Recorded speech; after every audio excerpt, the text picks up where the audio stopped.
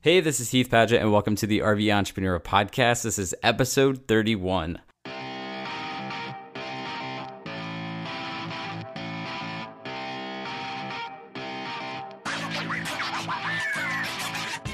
RVE Entrepreneur is a weekly podcast where I interview nomadic entrepreneurs who are running a business full-time from their RV while traveling America.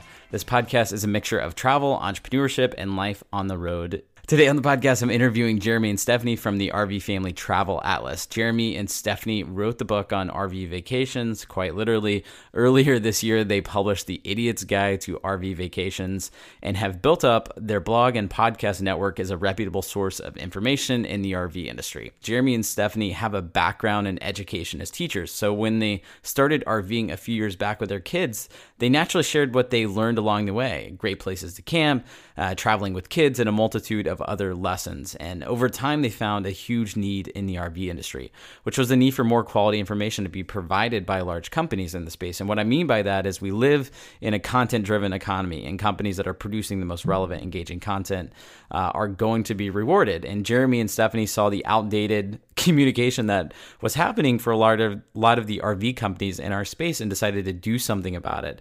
So what I mean by that is, for example, we've done a lot of work with Winnebago Life this year after we picked up our new RV in 2015. And basically, Winnebago created a brand, their marketing brand called WinnebagoLife.com. So while this is operated by Winnebago, it's actually an extension of who they are. And the whole purpose of Winnebago Life is to provide helpful content to RVers. This could be whether you're thinking about getting an RV or you've already bought one, all these information that you would possibly need as an RVer, they're putting it out there. So a lot of companies in the RV industry, because perhaps it's a little bit behind, versus other industries, they haven't been doing that extremely well. So Jeremy and Stephanie saw this need and decided to do something about it. And over the past several years, their blog and their podcast at RV Family Travel Atlas, they've been able to partner up and provide content for some of the largest companies in this industry, such as Jellystone RV Resorts, Jayco, Progressive Insurance, Go RVing, and many others. And on the show, we dive into how, as casual RVers, they were able to identify this need and build up enough of a business around it so that Stephanie could leave her job as an educator and work on their business full time. Today's episode is sponsored by the In-Town Campground in Nevada City, California. The In-Town Campground was started by a couple named Aaron and Dan. Aaron and Dan originally got the inspiration for the In-Town Campground while traveling across New Zealand with their kids. Something Alyssa and I desperately want to do, travel across New Zealand, not necessarily with our kids because we don't have any, but maybe when we do have kids. New Zealand has a great system of holiday parks, and they wanted to bring that same feel of community and family-oriented camping to the U.S. So in addition to tent and glamping and RV spots, Aaron and Dan also have a building called The Commons, which has a communal kitchen, living room, and a dining area, which is really, really cool. Because speaking from somebody that has been at RV parks the past few years, one of my favorite parts is just meeting people. And a lot of RV parks and campgrounds don't have a centralized place to meet people. And so I have to be the creeper and weirdo that walks up into people's campsites and just starts talking. Well, not everyone feels that comfortable. So it's really amazing that the In-Town Campground has provided a campground that facilitates community building. And plus, their glamping tents are actually really large canvas tents with electricity, linens, and beds, which are insanely cool. Even if you're not going to be in Nevada City, California to check out the In-Town Campground, just go to intowncampground.com to check out these incredible glamping tents because they're definitely Pinterest worthy and really, really cool. There was a couple reasons why I decided to partner up with Aaron and Dan at the In-Town Campground. One, they're really pushing the envelope as campground owners who have an incredible online presence, understand technology, and want to improve the overall camping experience. And while this doesn't necessarily have anything to do with it being a quality campground, it's just really amazing to see people who are business owners in this industry who are really pushing the envelope. They're on Instagram, they're on all these different social media networks. They understand the value of everything as far as online reservations, and there's so many things that they're doing that I know are going to be an example for other RV companies in this space. So that's really inspiring and makes me want to share their story. And two, they have a beautiful 15-acre campground that you should absolutely stop and stay at if you'll be traveling through Nevada City in California. Thank you, Aaron and Dan, for being a part of this podcast, and go say hey to them over at In-Town Campground on Instagram. And let's get into today's show with Jeremy and Stephanie. All right, we're live. Today on the podcast, I'm joined by Jeremy and Stephanie of the RV Family Travel Atlas blog and podcast network. They are the authors of The Idiot's Guide to RV Vacations, host several popular podcasts on iTunes, such as the RV Family Travel Atlas podcast, Girl Camper, and Campground of the Week. And they currently spend several months out of the year traveling around with their 3 boys in their RV, going on adventures while also managing content and having an active voice in the RV industry. Thank you guys for joining me on the podcast. Oh, thank you so much. We're big fans of your work. We've really enjoyed following your journey too. So thank you so much. Yeah, of course. Thank you guys for being on the show. So I just want to give listeners an idea of the work that you guys do in the industry and, how it came to be and how you guys, basically what we were just talking about before we press record. Okay, so, right. So what do? Well, we started out just as regular recreational RV travelers, like, so many people that listen to your show probably did. About, 7 or 8 years ago, we bought our very first RV. It was a pop-up camper. We were both full-time teachers, and we had just had our twin boys. They were 11 months old when we bought our first camper, and we assumed our life was over, but we were still fighting the battle against sort of becoming these we just could not sit at home with the kids. Yeah. So we bought a camper. So we bought a pop-up camper, and then we started a little tiny blog that I guess maybe 10 people were reading for a while. Yeah. Including aunts and uncles, both English teachers and have humanities backgrounds. We both did a lot of writing in other forums, I guess, like things like book reviews. And so it just seemed very natural to start doing a blog and recording our travel experiences. So it's gone from that to this point now where, we have a book out with Penguin Random House, produce 3 podcasts, and do a lot of writing in the RV industry. And this is, for the full circle, this is now my full-time job. I'm not an educator anymore. I retired from that profession a little over a year ago. And Jeremy is a 3/4 time educator. Yeah, I've taken a little step away from my teaching too. But about a year ago, we decided that it was growing so quickly. And we were turning away work, and we kind of had this moment like, oh my God, we've worked so hard to get this work, and now we can't do all of it. So the decision was like, somebody's got to quit their job to grow this thing, or else we should just shut it down. And Stephanie's very organized and efficient and managerial. So, we made the decision that she would quit her teaching job and run this as her full-time business. And I do the tech. And she does the tech. So I teach, then I come home at night and join her. I love it. And I so many people probably have a different take on blogging, and people that don't know much about it, they are kind of confused and iffy on people having full-time jobs as bloggers. Because even when we were traveling around doing our documentary, we had trouble explaining to people what we did. We said we're bloggers, and they're like, how do you make money? We're like, well, we're just starting, but we may do something like this. And something I love talking about and sharing with people on this podcast is just like simply finding a need and solving it. And it's been so cool to see how different people have done that. So talk to me about the main need in the RV industry as far as content creation goes, and how you guys have stepped into a unique role to solve that. So when we started, there was a lot of content for retired RVers and produced by retired RVers. And we also did find there was good content for full-time RVers. There didn't seem to be a lot of content for people that were sort of working 9 to 5 and then using their RVs for weekends and week-long trips. And that also happens to be the majority of people who own RVs. So we did sort of want to step in and fulfill that need, kind of like, Gandhi says, if you see a problem in the world, then you need to solve it. So that's what we did. And we started creating content that was kind of tuned into families and people that were working and struggling to get out in their RVs. And we created content for them.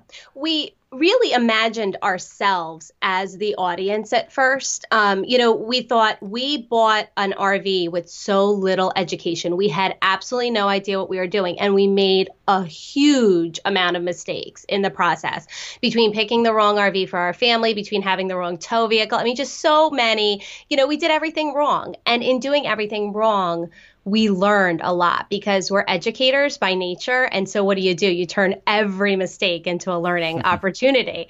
And, and we started communicating all of that through our content. And that's when we started building an audience. I think people felt like, oh, yeah, there's nobody out there that's telling me how to shop for an RV, you know? Yeah, I mean, we bought a pop-up camper that was too expensive, and then we decided we didn't want it a year later. We went to sell it, and it had depreciated immensely, and we took a hit on that, and that was something like that we would write about or talk about on the podcast.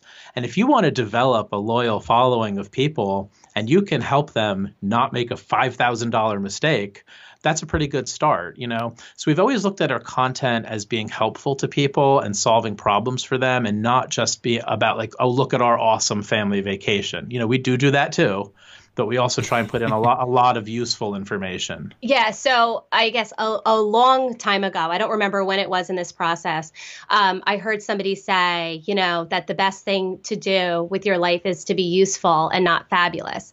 And that really rang true with me. I thought that's exactly what I want to do. I have no interest in people following me on Instagram because they're jealous of me and they think I'm fabulous and they look at my life and think I could never have a life like that. I want people to follow me on Instagram because they're like, okay, what are they going to do and what are they going to learn from it? What restaurant did they pick in Charleston? Okay, yeah, I'm going to go get some ribs be there. Useful, And also there's also a certain extent, like with what you guys are saying, it just showing imperfections and who you are, because they're like, hey, if this person can go out there and travel full time and they're kind of a screw up, not talking about you guys, but maybe like someone like me, like, hey, this guy is he spells lots of words wrong. He doesn't always use proper English. I'm from Southeast Texas.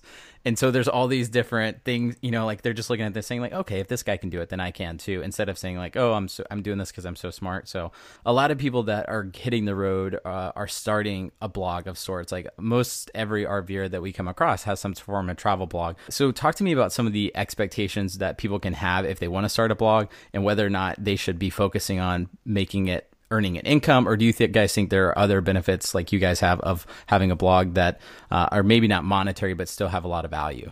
I might call it a necessary evil. Like you need to create your own platforms if you're going to create media content. I mean, if you eventually want to end up on other people's platforms where they're going to pay you, you have to have your own platforms first. So you need to have an active blog. You need to have some kind of following on social media, and you need to be consistent, and it needs to be good. So we have never, we have never made our living from blogging, not even close. It's one component of maybe 5 or 6 components. So we never expected to get a full-time living out of blogging, but it has led us to get all kinds of other jobs. Yeah, we actually never monetized our blog at all until a few months ago when we did our spring gear guide. We finally did Amazon affiliates. We had not done that for so long, and our spring gear and our gear guides are very popular on our podcast. And we had never done it because we just were so uncomfortable with people getting a mixed message and thinking that we were saying like, we're going to recommend products that we want you to buy so we can make money. And we wanted it to be a more authentic review. Well, we actually had listeners that were saying to us like, are you kidding? I'd love to click on a link on your blog to give you a kickback for why haven't you done this for the last 5 years? But just to give an example for your listeners, we've never seriously monetized the blog, but an editor from Penguin Random House found our blog, and we got an email out of the blue. 1 sentence: would you guys be interested in writing the Idiot's Guide to RV Vacations for Penguin Random House? You just emailed back yes. That was pretty much the conversation. But you never know when someone's going to be looking. And when they do look, whoever that person is or that potential client, you need to be bringing your game. You need to be bringing top quality content to your Instagram account with your photography, to your blog with your writing, because God forbid somebody looks and there's nothing there. There's only a few posts from 6 months ago. Or it looks sloppy, or, it has some things that are a little maybe questionable in terms of your voice, or the way that you present yourself. We've taken our position sort of as educators very seriously, and the same way that we kind of have our persona when we're up in front of the classroom in front of our kids, we kind of do the same thing in the RV world. Like we act professional, on our blog. And so, a long time ago, we realized there are people watching that we do not know are watching. And we've gotten so many cold calls from sponsors, and we thought, wow, they were looking at our social media platforms, at our blog, blog probably for sometimes months. for a while. Yeah. So we blogged for Progressive Insurance, and that was another email that came out of the blue. And that editor had been following our blog, unbeknownst to us, listening to our podcast. and listening to our podcast for quite a long time. Now, if the work hadn't been quality, then that email would have never come from them. Yeah. Yeah, I love that. And I think that's really cool because a lot of the people who I've interviewed on this podcast have some type of service-based business that they're running from the road, like clients that they're managing, whether they're a WordPress consultant, a developer, or whatever, like even us doing video production. And earlier this year, Alyssa encouraged me to put up a work with us page, and I didn't have one on our website. All of our video production clients had just come from referrals from previous clients or kind of from our network of people that we had known in the industry. And I was like, why would I put a work with this page up on our blog? Because everyone who's reading the blog is interested in RVing stuff. And she was like, just do it. Everyone has it up there. Just let people know the work that you're doing and that we're doing. So I said, okay. So I put it up there. I was like, here are the projects we've done. Here are the kind of opportunities we're looking for. We help produce online educational courses for small businesses, entrepreneurs, authors, and things like that. And unbeknownst to me, there happened to be a segment of people that were both travelers or interested in RVing, but also were interested in hiring us to create some of that content. And I don't know if I've mentioned this already on the podcast, but like a month and a half ago, I had a guy reach out to me named Craig, who is a writer for the NHL community for ESPN, has a really big book coming out, and he contacted me about doing an online course with him on how to navigate a career in the sports management industry. And I'm just like looking at this guy. He's got verified on Twitter, like tons of followers and a huge community in the sports world. And I was like, how did this guy reach out to me? Because we, I have a designated website for our production services. And he's like, oh, I just bought a 35-foot Winnebago. And, I've been listening to your podcast, one that hasn't come out in a couple weeks. What's up with that, man? And I was just like, wow, that's really cool. Like you never know, like you said, who's going to be out there. So I think, so for anyone listening, who's out there running a client-based service business or thinking about running one on the road, like there's a lot of benefits to blogging, and we could go into those for quite a while. But anyway, we'll keep going. And I also think that it's given us the opportunity to pitch ourselves, right? So people reach out to us and we are able to show them exactly the type of work that we do. I'm able to send them links. I'm able to say, this is how we handle products. And you know what? Clients are nervous. They're putting their reputation in your hands. And if you can show them a real track record of being respectful of other people's brands. So for instance, we blatantly tell all of our, partners, we say, look, if we ever have a problem with a product, if there is anything that we cannot recommend, we will talk to you about it. And we won't recommend it to our audience. We're not going to go on across our platforms and bash your brand, because that's not what we're about. And if you want to work with people, that's the kind of tone you have to take. Yeah, that makes sense. And even, companies reaching out to you, how have you guys kind of positioned some of those relationships? Because you guys have multiple relationships within the RV industry, and you've talked about how there's a lack of content in the RV industry, at least professional content. So how have you guys went about structuring some of these relationships, and what have you learned about those?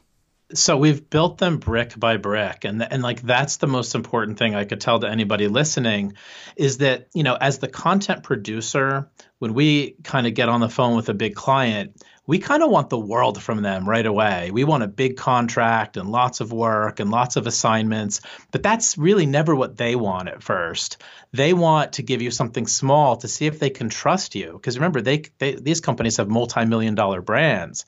So they need to build that trust slowly. So that's something I had to learn. Like, I wanted these big relationships all at once, but they kind of want to start slowly and make sure that you deliver the content, you don't embarrass them, for goodness sake.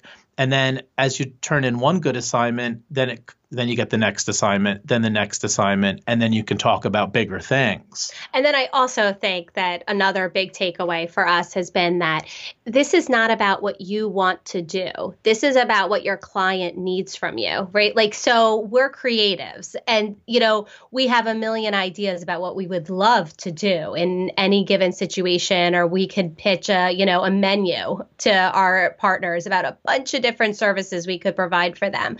And at the end of the day, you have to be happy with serving the need of your client. So if your client needs content, on their platform, written content, well, you might say, oh, more blogging. But if they need that, then you need to provide it for them and then say, okay, we're going to do that. And then what else, Also, we have done a few things that are very old-fashioned, and I would hope this maybe could be useful to some of your listeners. Right from the beginning, we said that we wanted to be phone call people and not email people. And what I mean by that is that we think it's really valuable to jump on the phone with your clients and actually have a conversation, hear their voices, hear the tone of what they're saying, instead of just exchanging emails or texts. So we've done a lot of phone call conferences with our clients, and it just helps you get to know them in a way that email will not allow you to. And then also right from the beginning, we've really valued meeting our clients in person. In the digital world, it's not necessary for your business necessarily to actually meet people, but we've actually hopped on planes at our own expense to meet our clients. And I think that's been invaluable because then it becomes more than just a simple contract. There's a relationship. And in every case where we have met our clients, it's led to more work. And I don't want to make it sound too strategic because we also do like these people, but I would recommend get on the phone with your clients and go meet them in person. I love that, and I 100% agree. It's interesting because we recently, like this past fall, I guess it's almost been a year ago, we started doing some work with Winnebago, but that relationship had kind of started developing a long time before that, because a lot of people, when they first start RVing, they're like, I want to try to pitch a company on giving me a free RV. Well, that's a little ridiculous for multiple reasons. One, like if you're not a celebrity or you're not doing a TV show, it's like, where's the value for them versus, you just them having a blog. But when we first started that relationship with them, it was like, hey, we took my grandparents, a mini Winnebago, up to Alaska. We did like a really good blog post for them about it on their website, took tons of great photos, spent a lot of time working on that to kind of exactly what you said, show them that you can perform on the little tasks. And I think there's also something else to be said for people who are doing client work while they're traveling, is that there's probably going to be the seed in the back of the client's mind, like, can they perform while they're out on the road? Like, can they get reliable service if we're going to be doing Skype calls and things like that? Is that something that you guys have had conversations with your clients, like while you're working out on the road? Or that has never really come up, actually, just because I think that most of our clients look at our content and they think, well, it's a good thing they're out on the road getting good content, But you did mention a really good point about expectations, about there really are so many people that enter into the world looking for quote unquote sponsorships, which is a funny word, right? So people will say things like, well, I want somebody to give me a free RV. And here's the difference in what we've built our entire business around. We have never asked anyone to give us money for being us. We provide content, actual services, right? So whether it's a actual written piece, whether it's a book, whether it's a Facebook Live appearance, whether we are at an RV show as the guest of a company, or podcast, or our advertising. We have deliverables. We have. The thing about I just laugh hearing you say that, because so many people think, I'm just going to make a pitch and get an RV. I've heard that the country music stars make those pitches. So think about, and they don't get them. Everybody wants a free RV. They should have a free RV. There's nothing quick and easy in the world of, successfully creating content. We have just worked incredibly hard for every single one of these relationships. And all of our, like Jeremy mentioned, the deliverables, anytime that we've ever pitched a contract with a partner, it has come with a list of deliverables that, may be tied to our entire ecosystem of content. So we have the blog, we have the podcast, we have our social media, we have appearances. So we can offer, our clients a lot of different choices, and they can pick and choose from what suits, again, their needs, right? Because anybody that thinks that they're doing a great service for a client by just being fabulous and driving around in an RV or towing around an RV, I think, Well, driving in an RV is nonetheless fabulous. Don't get us wrong there. All about that. I think that's why you build client relationships to pay your bills, right? That's why we do work. So if your bill includes an RV, then build your client relationships. For us to get to the point that Stephanie quit her job and we replaced that income, and then more than replaced that income with all of this work, what was a 3 to 4 year journey of hard work and of doing a lot of things without getting paid. So it's important to have realistic expectations. Yeah, absolutely. That makes a lot of sense. And it's kind of just what you guys just said speaks to a larger conversation that's happening. It's not even conversation. It's just what's happening within our culture. And sponsorships are really, like you said, more people think of them as, the traditional sponsorships, which is like, I'm super famous and a company is paying me to be me. But in today's world, like you said, they're more of client-based relationships where you have key deliverables. You guys are inserting content, providing unique value for companies like Progressive that cater towards their audience, and they're providing value for them at a higher price point. And so you guys are not only providing that value, but you're also bringing additional eyeballs to that content, right? I mean, so there's lots of different value proponents that are happening there.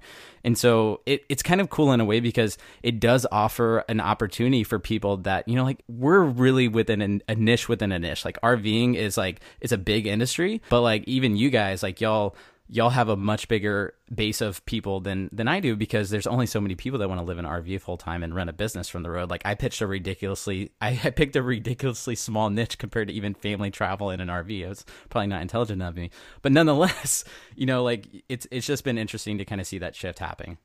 You pointed out something too, like our clients, it's changed so much over the last 10, 20 years of travel writing. Our clients expect us to bring audience to the pieces we publish on their platforms. So a travel writer 20 years ago, they would turn in their piece and be done with it.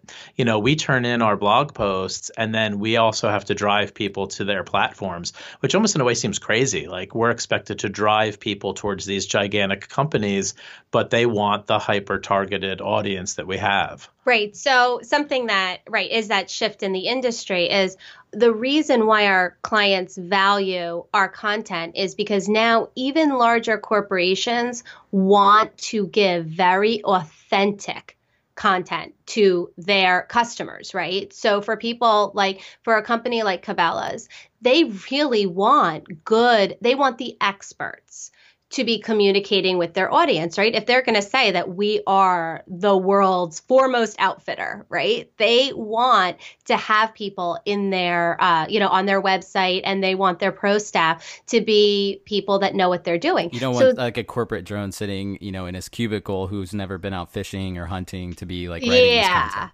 Right, because that started in the industry a little bit a time ago. I would say about 5 years ago, you could see that these companies were trying to produce their own, really canned blog posts and everything, like those, everything was like top 10 lists or whatever. And I think that a lot of the companies realized our customers know more than we do. About our products, about a lot of this stuff. Like we want people that can use this and that can bring value to our customers. And that's why they reach out to us, which is exactly why you have your blog and you show them that you're an expert in your field. Yeah, that makes so much sense. And it's cool in a lot of ways because it provides more unique opportunities for people who don't have large audiences to come in and offer a ton of value for this community. So I interviewed Case and Madison from RV.com, OURVIE.com, and they're currently doing a 59 national park tour this year. And they started pitching companies like Chaco Sandals. This is a big company right out of college. They didn't have any type of online following, but they knew how to take good pictures. They had some stuff they could send them as far as content goes. And they were ultimately able to financially sponsor this entire trip, find sponsors to go out and do this with no existing audience. Because if you think about it, it's like, people, if Chaco Sandals wanted to hire a professional photographer or even an employee to go out to some of these locations, some of the most beautiful national parks in the country, how much would it cost them to hire a professional photographer to go to all 59 national parks? A lot of money. They're covering all the travel costs and everything. Or they could give some travelers $1,000 or $1,500 or a certain amount per post or whatever who is already doing this project to go out and shoot for them. So there's tons of value and so many opportunities out there that probably aren't nearly being tapped into. Would you guys agree? Oh my gosh. So I've started selling my photography into the RV industry. And I promise you, it's not because I'm an amazing world-class photographer. I've worked very hard to get good, but exactly to your point. I mean, for some of these companies that we sell photography to send that professional out into the field is going to cost them 10 times more than it is to just say, hey, Jeremy, can you put together a Google Drive of all your best photos for the summer? And can we pick out some and buy them from you? So we're already doing it, right? And that's become a whole other income stream for us, is the photography. But what Jeremy just kind of glossed over was he's worked really hard and spent a lot of time building that skill. So when we started out, in fact, it's a little bit embarrassing for us to go back and revisit our early work. I've never listened to our earlier podcasts, and I can't do it. People, we have listeners that reference the early podcasts and say, we loved you've been listening to you since the beginning. It's hard because you feel like, oh boy, that was not good. I didn't even proofread my early blog posts because they were so terrible. So I get it. Yeah. And we have not said ever, we're good. We're good. What we're doing is great. We are always asking ourselves, like, what can we do better? How can we improve our content? We're really happy with where our RVFTA podcast is right now, with some of the different formats we've introduced, with the people that we have on, and we're really happy with it. And we're still always asking ourselves, what's next, right? What are we going to do to make this better? So. If you guys could say that you had a mission for what you're doing, what would it be? Like, what would be the mission for the RVFTA brand?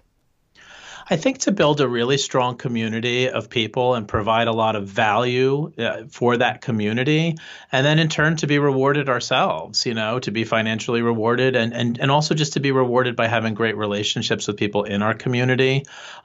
Stephanie's pursuing a dream right now. I mean, she's working on her own at her own schedule. Her income is completely location independent. And I would probably like to join her at some point. I still do love teaching. So to both be full-time in the RV industry would be a dream come true, I think.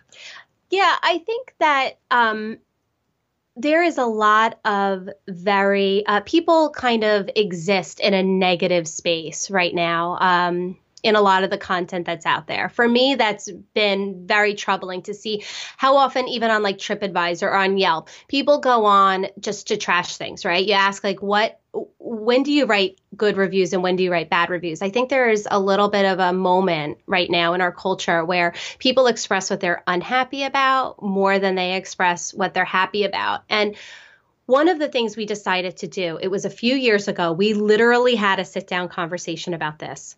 We went back and forth about whether we were going to be critics, right? Or whether we were going to create a sort of an ecosystem of recommendations. So, we could go out there and we could do campground reviews and, slice and dice up a bad campground that we stayed at. Or we can promote the best of the best, right? We could say that this is what we recommend. Products, this is what we recommend. RVs, this is what we recommend. And we've sort of decided to, create a tone within the RVFTA community. We started our own forum on our website. We call it the No Cranks Allowed Forum because all of the RV forums are just full of people asking really innocent questions and getting really nasty people responses. Ask about their tow vehicle and they get 30 responses from these angry people that call them names. And it's ridiculous. RVing's about having fun. It's about getting out there and enjoying nature and your family. So creating that safe space for everybody to just enjoy this wonderful thing that we all do. And we're very serious people. Jeremy and I we're readers, we're thinkers, we have beliefs about things. And we think a lot of people out there are bombarded with all of the bad news, right? Because it's tough. There's a lot going on in the world, and we have access to that bad news all the time because of social media. Everybody needs like a safe space. And I kind of feel like RVing is our safe space. We love doing it with our family. We know that it's something that even when our kids are, often established in their own lives, we're still going to do it together.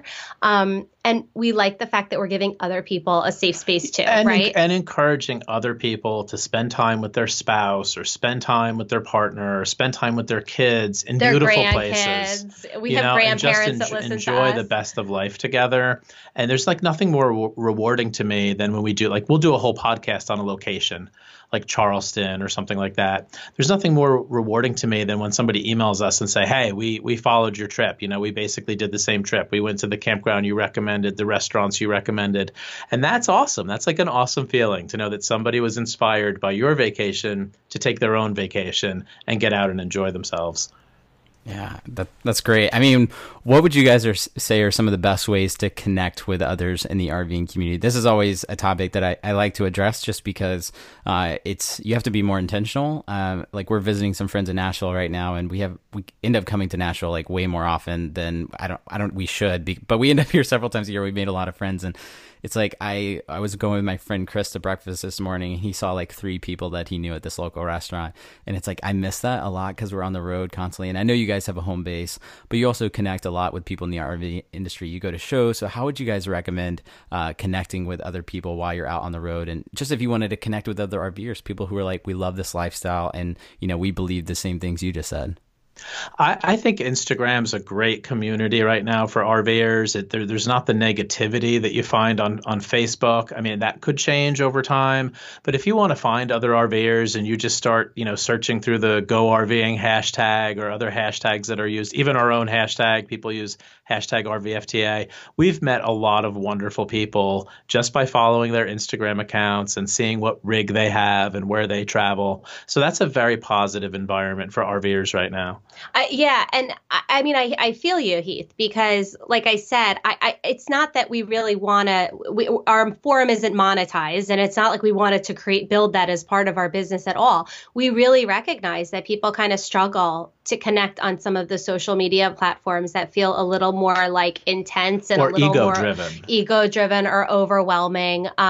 So that's why we did it. But I feel like it's funny that I'm going to say this, but we've met a lot of great people at RV shows, haven't we? I mean, it's like Stephanie and I show up at an RV show and it's like, these are our people. I mean, you're just nice surrounded by people who are into travel, into spending time with their families.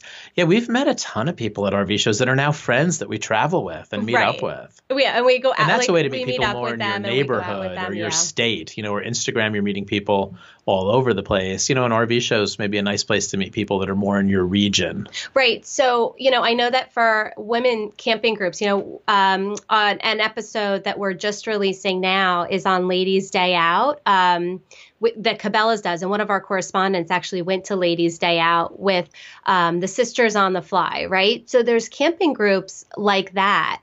And I think that those do feel like a little bit more of a safer place to connect with other people, or the meetups, that feel like they have a little bit more of not just we all own RVs, but maybe there's some other connection. So when you go to like a Ladies' Day Out at Cabela's, they had people there that are like fly fishing. Right. So if you like fly fishing, you can meet up with other people. Or, Kate did a little bird watching, lesson.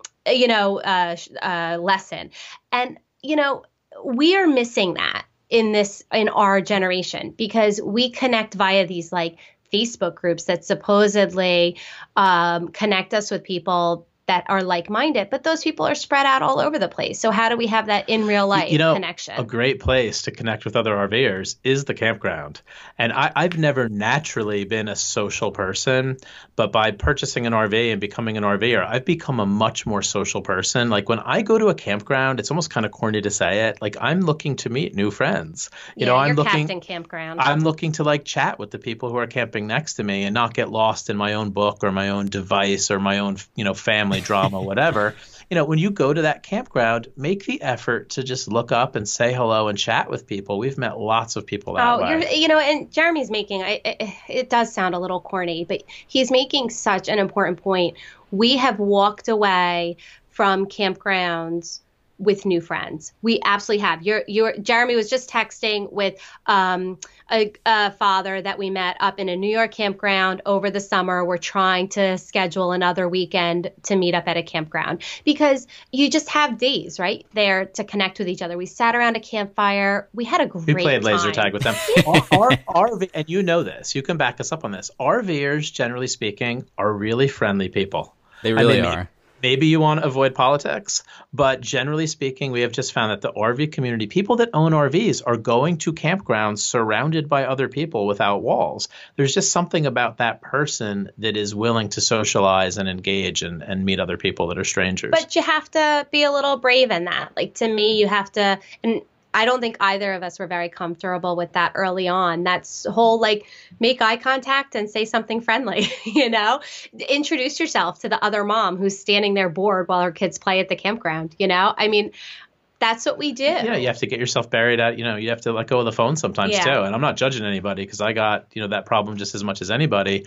But at the campground, maybe say, hey, I'm putting my phone away for 3 or 4 hours and I'm just going to go out and enjoy the campground and talk to other people and meet other people. Yeah. And it's funny because Alyssa and I we'll be walking around our campground and she'll know, and she's naturally a little bit more introverted than myself. Like we'll be like, we were in Banff this summer and I was like, hey, there's some travelers who, we talked on Instagram and they're in the same campground and we're in Canada and it's cool. And, I'm going to go out there. And she's like, Keith, it's 10 o'clock. I'm going to bed. So whenever I have her trapped, like when we're out on a walk or something around the campground, she can kind of see in my eyes when I'm like looking at somebody honing in, like I'm going to go talk to them. Like we did this a couple days ago. Like there was a tiny rally at the campground we're staying at in St. Marcus. It's called Pecan Park in Riverside. Shout out to them because they're hooking us up with a site for the month.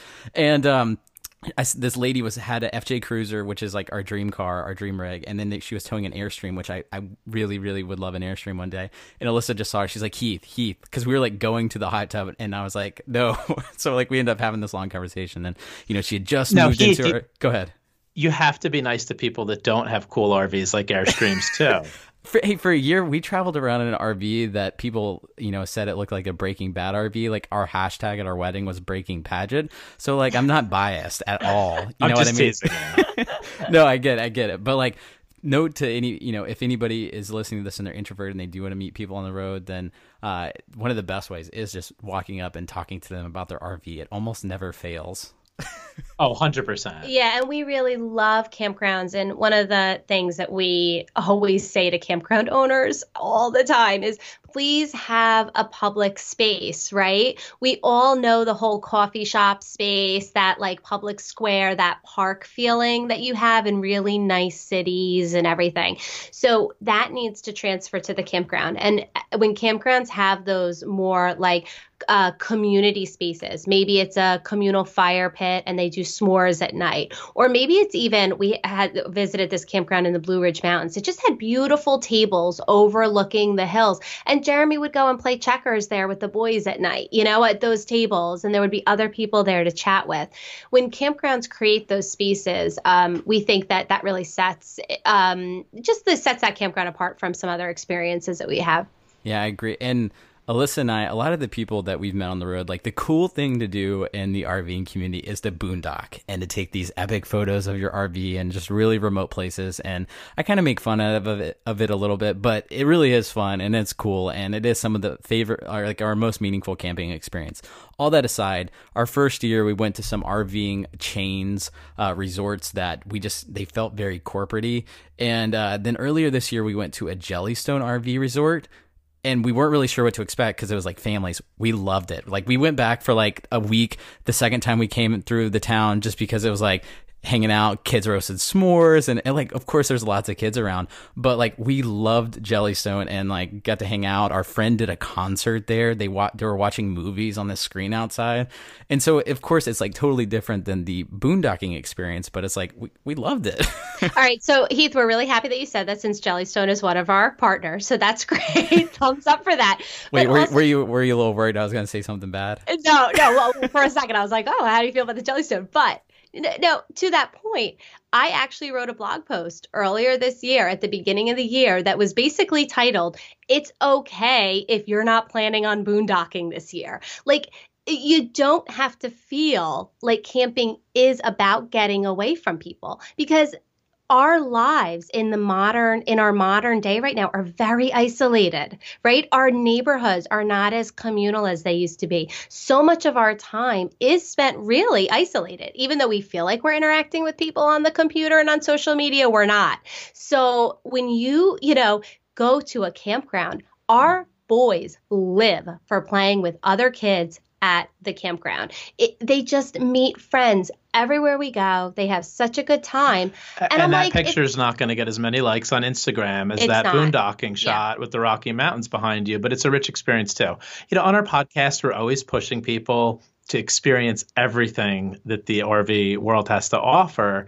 And whether that's KOA or Jellystone on one end, or boondocking in the wilderness on the other end, or parking your RV right by New York City or Charleston, there's a lot of rich experiences to have. So we're always pushing people to, have a little variety, move out of your comfort zone, do something you don't always do. And what was the purpose of you guys starting the Campground of the Week podcast? Because I love the concept of it and highlighting different areas, and I'm going to be on y'all's show next week. So what was kind of the thought with launching that podcast? We were just hoping we could land an interview with you, so we started that podcast. Oh, please. We honestly, Stephanie and I mean, one of our secret weapons is that we are just like content fiends, and we never, people say, how do you get an idea for an episode every week? And that's not our problem. Our problem is we have 20 ideas for an episode every week. So we really just were kind of creating more content than we had platforms for.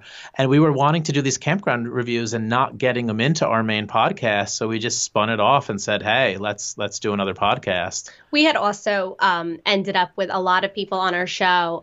We call them correspondents because we like to sound important. So they, we had our correspondents, and they were all over the country, and we would have them on our show. But like Jeremy said, it was hard. Like, how often do you do that? It was hard for us to balance our industry content with travel content. So we thought, let's stop trying to randomly squeeze in travel content and not really reach the whole country, and let's deliberately try to give these recommendations. We did not, and these aren't no campgrounds are paying to be on this show, right? Like, these are just like pure reviews from people who have stayed there. Is that correct? Yeah, exactly. I mean, there are sometimes that we are partnering with like a KOA or Jellystone, but we always say if that's the case. It was important to us not to be a regional podcast. We're in the Northeast, and we have traveled extensively all over the country, but our home base is the Northeast. So it's very important for us to find correspondents from all over the country so that we could cover the whole country and be a national show, a national podcast. And not just the country, because Heath's going to take us to Canada. Heath is taking us to Canada. When I saw that, I was so excited. Yeah, I'm pumped. The North American. We're going to be talking about Radium Hot Springs, and it's sweet. And I guess I get the title now of official correspondent, so I can add that to my LinkedIn. Maybe get some endorsements for that. Anyway, so you guys give me two ideas, and sometimes it's fun to just riff on ideas. One idea that I had that multiple people have brought up, and I think it's brilliant, but it'd have to be crowdsourced, is a podcast or just a resource online where tons of people can contribute, but basically guided audio tours of different regions in your RV. How cool would that be? Sounds like a good idea to me. It's all work, though, isn't it? Yeah, no, exactly. It'd have to be a crowdsourced thing. Like, obviously, you're not going to go around the country and give tours of every town, but, if different people were going around the country and, rolling into Missoula, Montana, and, they're just like a history fiend, and they can kind of attack it from this unique perspective, giving them guidelines. Anyway, one idea. The other idea I had was when we were talking about content earlier in the blogging community and just like the benefits of starting a blog to meet people and all the value that's come from that, is I would love, especially all the people that have brought on this podcast who are out, the younger generation of art, not that we're biased against age, totally not, like anybody's welcome, but there's a lot of people who are out doing innovative, cool stuff on the road, who are blogging or, building their business, and, they're working age people on the road. I would love to be able to bring all these people together in person for like some type of event, a meetup. It doesn't have to be like official as a conference, but just I think that would be really cool, to increase that in-person community. Sign me up. I would say make it a conference. I think it's a great idea. I mean, I would love to. It's, again, a way to create community. I would love to show up. Maybe you would even ask us to speak there. Absolutely, yeah. Jeremy likes to be asked to speak. He did the recording like on his school's like answering service. When you call and it says press 1 for the. And I'm the voice on my high school's answering and I think machine. That really got into his head. Yeah, blew up my ego. Can you track downloads on that, just like you can the podcast? Like how many people have called the school? They just call to listen. If they leave a message, it's like a like. I love but it. I would love to see a conference like that. And look, you would be a great guy to do that. You're obviously a real connector. I think that would be something monetizable and something of real value to people. Well, how about this? I don't ask for a ton of action on this podcast, but if you're listening to this right now and you think this would be a cool idea, shoot us a tweet. I'm at Heath Paget on Twitter. What are you guys on Twitter? RVFTA? Yeah, we're at RVFTA. Yep. And just say, hey, let's do it, or just say, hey, I'm in, and I'd come to the conference, and maybe if we get like a certain amount of interest, we'll be like, okay, like let's explore this a little bit more. The last question I have for you guys is, what does success look like for you guys in this lifestyle? Each of you, as you're building the brand and doing podcasting, creating content in the RV industry, and traveling with your family, what does success look like? Well, that's an interesting question. So we're going on a trip in about a week or 2 weeks to South Carolina, and we've kind of like really honed how we do this. So we have a magazine article assigned for Trailer Life. We're working with the Chamber of Commerce for activities and restaurants.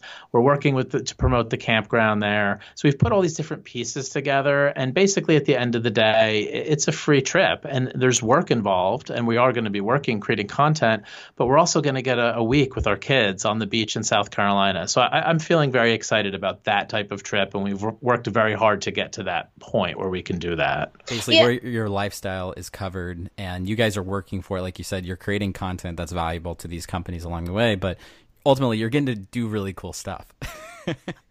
Exactly. And that's important to us. I think we're really creative people. So if we can, Mary, I've always been bothered by the phrase, if you do what you love, you'll never work a day in your life, because we are looking to do what we love, and we are doing what we love because we're able to be creative, and we're writing, which we love to do, and we're communicating and educating, which we love to do. But at the same time, it's been a lot of work. It's been a lot of very late nights after we put the kids to bed. But if you work for something that you are proud of and that you love, like to me, I'm not scared of hard work. I just want it to be for the things that I care about. And that doesn't mean spending, some people want to spend all the time in the world with their kids, and I'm not really in that boat. Like to me, like it's a balance. And I think it's different for me than it is for Jeremy, because I struggled with the whole working mom thing for the first 7 years of my boy's life. And when a child got sick, this is going to be like super mommy for you. Okay, Heath. But bear with me, because I think it's important in our culture right now. But when one of our boys got sick, which is a really normal thing to happen for a 5 or a 6-year-old, it was a stress in our family, right? It was an argument. Who's going to call out? Whose day is more important tomorrow? Can we find somebody to be with our puking child? Not a chance, ever. So, it was a struggle, right? It wasn't that I didn't love my job as a teacher. It's that it didn't fit with what I wanted my life to look like. And my life is not easy now. We have 3 young kids, and we're producing 3 podcasts and writing and making appearances. But it's all good. It's stuff that I can juggle and that I can balance and that we can figure out together. And honestly, that's like, yeah, she has the freedom of her days. And, I've been able to trim back from my teaching job, and I have more time now in the day to record the podcast. And it's a great feeling. I love that. Well, thank you guys so much for taking the time to be on the podcast with me, and all the work that you're doing to push forward the media and content in this industry, because it is super important and there's a huge need there. So where can people who are listening learn more about you guys and what you're doing? Okay, so you've done a very nice job of plugging all of our stuff. So we do have the RV Family Travel Atlas podcast. We have the Campground of the Week podcast. And then we produce the Girl Camper podcast, which is hosted by Janine Pettit, who is a girl camper extraordinaire. And then we also have our website, rvfamilytravelatlas.com. Yeah, I'm addicted to Instagram at RV Family Travel Atlas. And you can find the Idiot's Guide to RV Vacations in bookstores all over the country. So awesome. Go look for it and buy it. And we'll link up to all that in the show notes on heathandalyssa.com/episode 31. And thank you guys again for being on the podcast with me, and look forward to meeting you guys soon, maybe at this conference. Absolutely. Our pleasure. We will open for you at the conference. Yeah. Thank you, Heath. It's really been our pleasure to watch you and Alyssa try to figure this out in such a creative way, in such a very open way. And we really wish you the best on this journey. Thank you, guys. Hey guys, thanks for tuning in to today's podcast. To grab the show notes from this episode, head on over to heathandalyssa.com/episode 31 to grab all the links we mentioned and say hey to Jeremy and Stephanie over at the RV Family Travel Atlas. Also, if you haven't already picked up my ebook, my brand new ebook, The RV Entrepreneur, you can now pick it up and read it on my website at heathandalyssa.com/book. And I wrote this book to be something that goes along and pairs well with this podcast. It's not just a recap of different interviews I've done, because when you're listening to this show, you're on the go and you're kind of moving around, and it's sometimes can be hard to kind of pick out all the takeaways and how they can be applied to various situations, kind of walk you through the process of, how these people have gotten their first clients and how can that be applied to someone like me who is, just getting started. And so I went back and re-listened to every episode of this podcast multiple times. I took notes. And I also filtered it through our own experience of getting our production business started while we've been on the road the past years. And I formatted it into the RV Entrepreneur ebook. And so far we sold about 100 copies. And that's amazing because we haven't really promoted it all that much. But I really think this book is going to be valuable for anybody who's thinking about hitting the road and is still trying to figure out exactly how you're going to build up your business while you're traveling, or even just better understand how different people have done it, aside from the stories that you've heard on this podcast. So I share things in the book that you've never heard on the podcast. And I would love for you to go check it out. Go to heathandalyssa.com/book, and you can even grab the first couple chapters there for free if you're not ready to buy it. But it's a $10 ebook. It's not super expensive. So I am done selling you on it. Go check it out. And I'll see you guys next time on the RV Entrepreneur Podcast.